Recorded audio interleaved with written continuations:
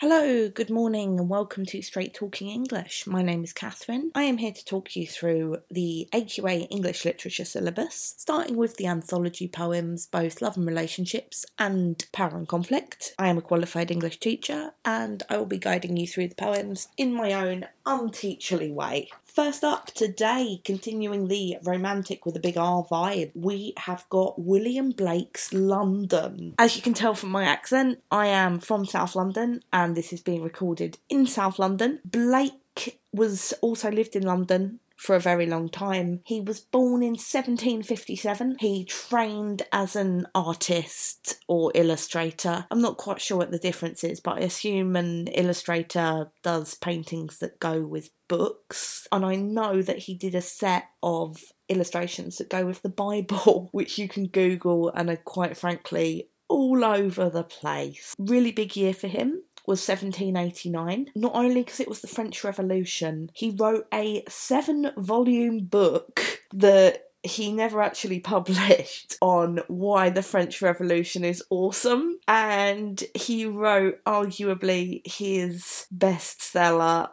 to give him value of bestseller, the big name titles, Songs of Innocence. He followed that up in 1793 with Songs of Experience, not literal songs that would have been frankly a whole lot better, to be honest, but both these sets of poems have partners. So in Songs of Innocence, it would kind of be, this is where I went to the park as a young man, and then its partner in Experience would be, this is where I went to the park as an adult. But London's a weird one because London doesn't have a partner. London is from Songs of Experience, the grown-up one, but it doesn't have a partner in Songs of Innocence. It's a uniquely adult experience. If there is one word that sums up William Blake, it is radical. And we don't mean the 1960s adjective big R, meaning there's a lot of things that he thought were a bit rubbish that we would consider quite normal. He really, really hated the idea of organised religion. Not any religion specifically, just the idea that someone else can regulate your spirituality. He really, really hated the idea of marriage. He said it was like a kind of slavery. Again, really ironic,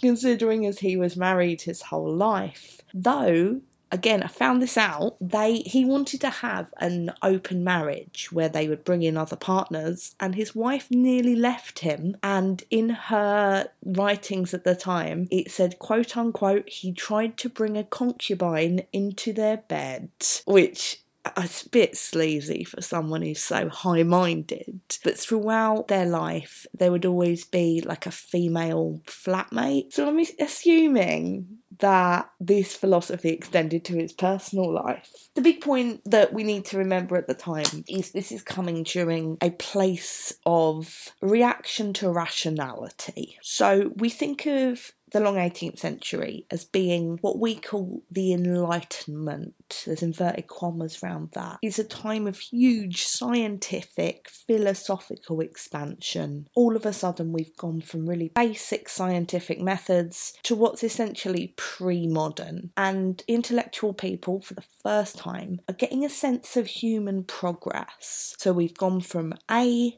to B, and now we're heading to C. A lot of the philosophies that we take for granted today, big example is the social contract, the idea that we do something for society, so society should give back to us, comes from this period. We also have the French Revolution. I've mentioned this twice now, but it bears a little bit more looking into. Broad facts are, and I'm cutting this as due to the French king being very unpopular and ignoring the middle class, there was a revolution, and the end of which was a republic is established and the king is executed along with his family. So we have the first major power in Europe that is ruled as a republic. Starts off really hopeful. We are intelligent. We have this Enlightenment philosophy behind us. But within 3 years, it descends into what's called the Terror, in which it's like guillotining left, right and centre. That's where Blake is coming from. So 1789 is the really hopeful set of poems. 93 is during the Terror, and he's like, Oh my gosh. After 1790, so when he was about 33, so just a little bit older than me, he developed this new tone in his poems where he became this like weird prophet. There will be a new social order. There will be a new religious order. The good will be on top. The wicked will be punished. And the whole way through his life, he is absolutely obsessed with the Bible, Christianity, religious imagery. I don't really see him as being a regular churchgoer. In my mind, he's like that guy on the street corner who's handing out leaflets and has a megaphone and keeps shouting that I'm going to be saved when I'm trying to cross the road. It's just this really out there interpretation of everything. He's actually really, really cool as a person.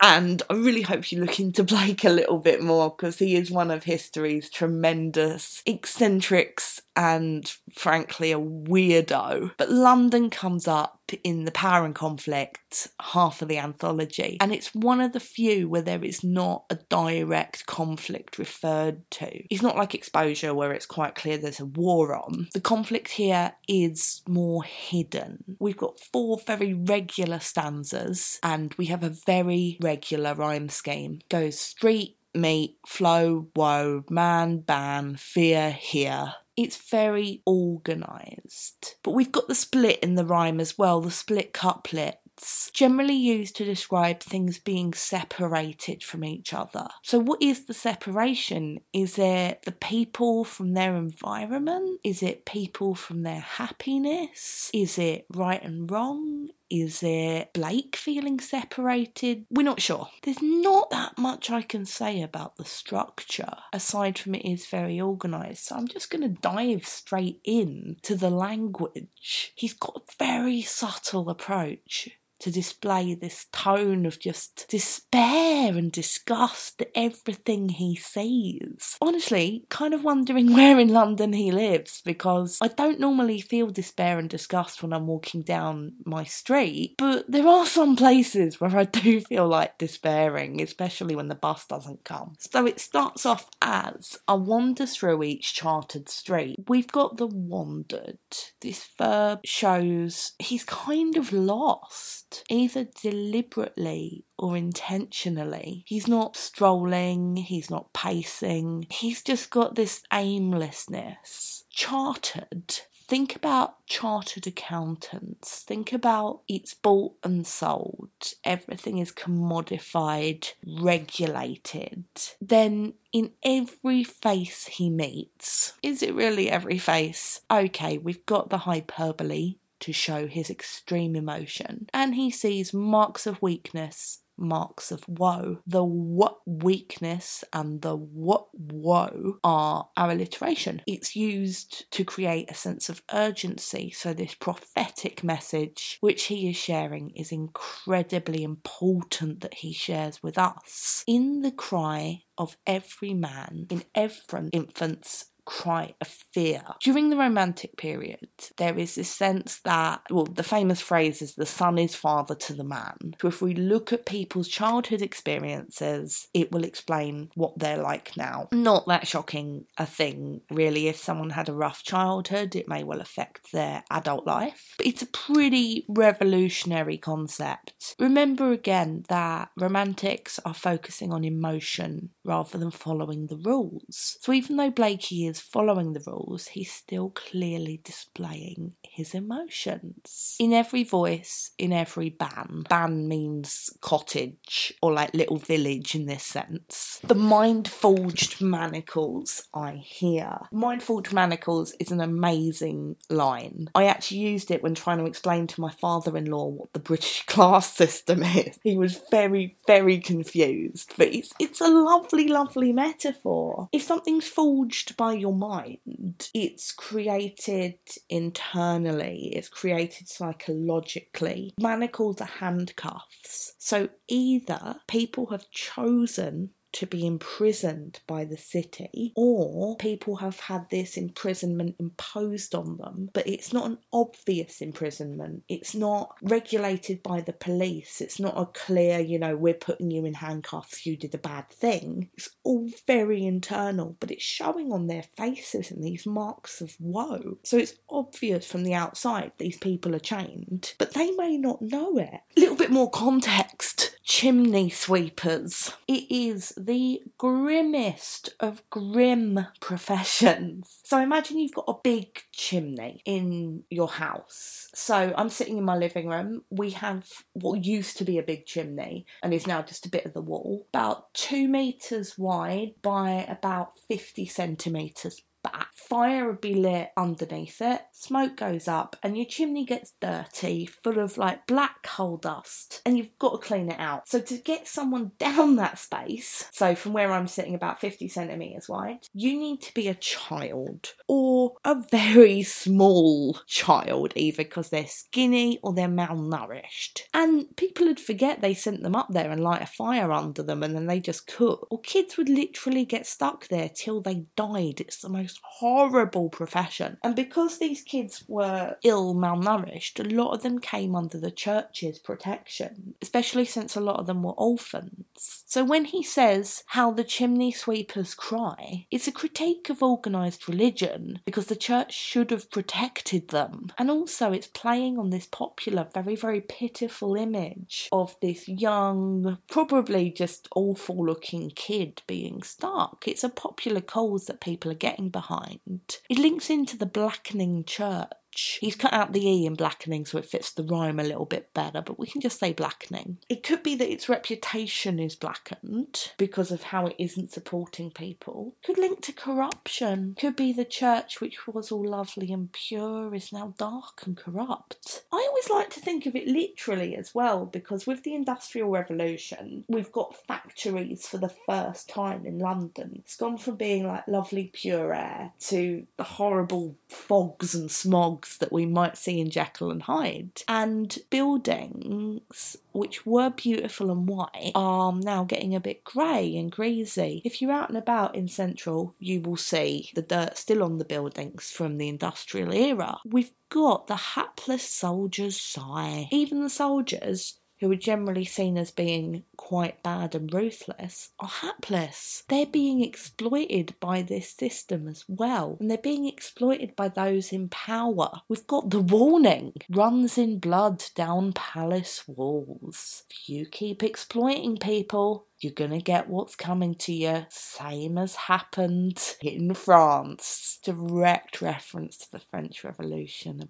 about how the ruling classes are in for it, to want of a better word, absolutely in for it for the way they've treated people. Let's talk about the useful harlot in the fourth stanza. So for some reason, all these poems, when I look into the context, end up being a little bit mature in their themes, shall we say. So literally, a harlot is an immoral person, sexually immoral young lady. Youthful could mean that she is really young, or it could mean she looks young. But this is a time where there is not an age of consent, where essentially if one was a harlot or a sex worker, there wouldn't be any protection available for children because of their age. Someone like Blake, who is very much a caring person despite his rage deep inside, would be absolutely shocked by this in the same way that we would be if we walked down the street and saw a young person being exploited.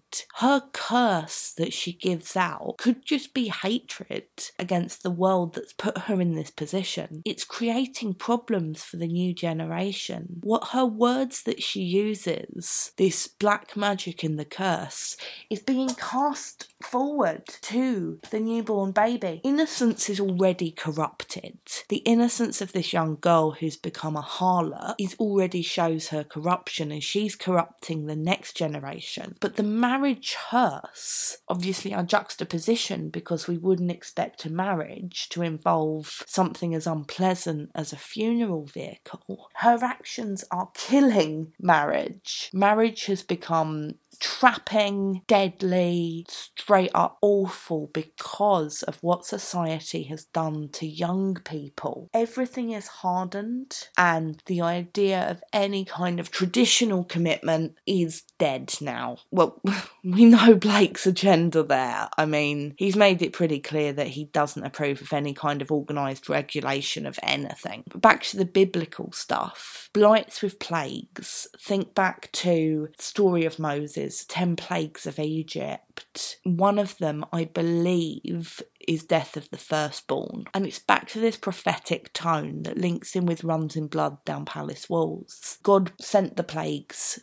to the Egyptians as a punishment. Plagues will happen in London as a punishment. And while we're far on in history from the plague, the Black Death, this is a time of horrific illnesses. There's outbreaks of cholera in East London, till quite late. The punctuation, comma, enjambment, full stop, comma, colon. It's got the whole mix in here. We know that enjambment, where a sentence runs over from one line to the next without any punctuation separating it. So, for example, in the 4th stanza, but most through midnight streets I hear how the youthful harlots curse, blast the newborn infant's tear. It's all one sentence. Enjambment is used generally to represent flow or natural speech. So he could be presenting this as if this is his spontaneous declaration of, this is what I feel. Or it could be showing the flow of his walk, could be showing the flow of time, could be showing the flow of this chartered Thames. We also have the colons used to separate ideas. It goes from being his immediate observations to wider issues. Every cry, every infant's cry, every voice I hear, and then it switches to wider social issues that he's inferring. I just surprised myself actually, I can't believe I missed this. Repetition of cry keeps coming up, cries and tears. Repetition is used to present the main single idea or single image in each text. So the one image that he wants us to take away from this is the image of someone crying. I like it. He's got some guts on him. I mean, I don't agree with a lot of what he's saying, and I think if I met him in real life, I would probably turn and walk the other way. But I like it. He's got a fire in his belly, bless him. When he died, his quote-unquote female lodger wrote in her diary that it's not a man that's died, it's a blessed angel. Bless him. And I think he sold about 30 copies of his books before he died, so he's one of life's outsiders. But he did a good job on this one. Obvious comparisons, partners for this one would be Ozymandias, because of romanticism and the fact it's presented as natural speech. Prelude, because it's this monologue, romantic, showing the images of youth and outside effects on youth. We could make a partner with Emigre quite nicely in terms of relationships between people and cities. If you felt very confident, you could make a partnership with Tissue about how we have our identities, how we can tell things about places. I would steer clear of pairing this with any of the First World War ones if I were you, but it sits nicely in the first half of the anthology. Thank you for listening. I am all Blaked out now. Next time I speak to you is going to be a bit of a Robert Browning double bill. Both half the anthology have Porphyria's Lover and My Last Duchess as their representative of Browning. So we have a little bit of a Browning fest. I hope you have a lovely day. Hope all this imagery of blackening churches and youthful harlots doesn't completely drag you down, and have a good annotation.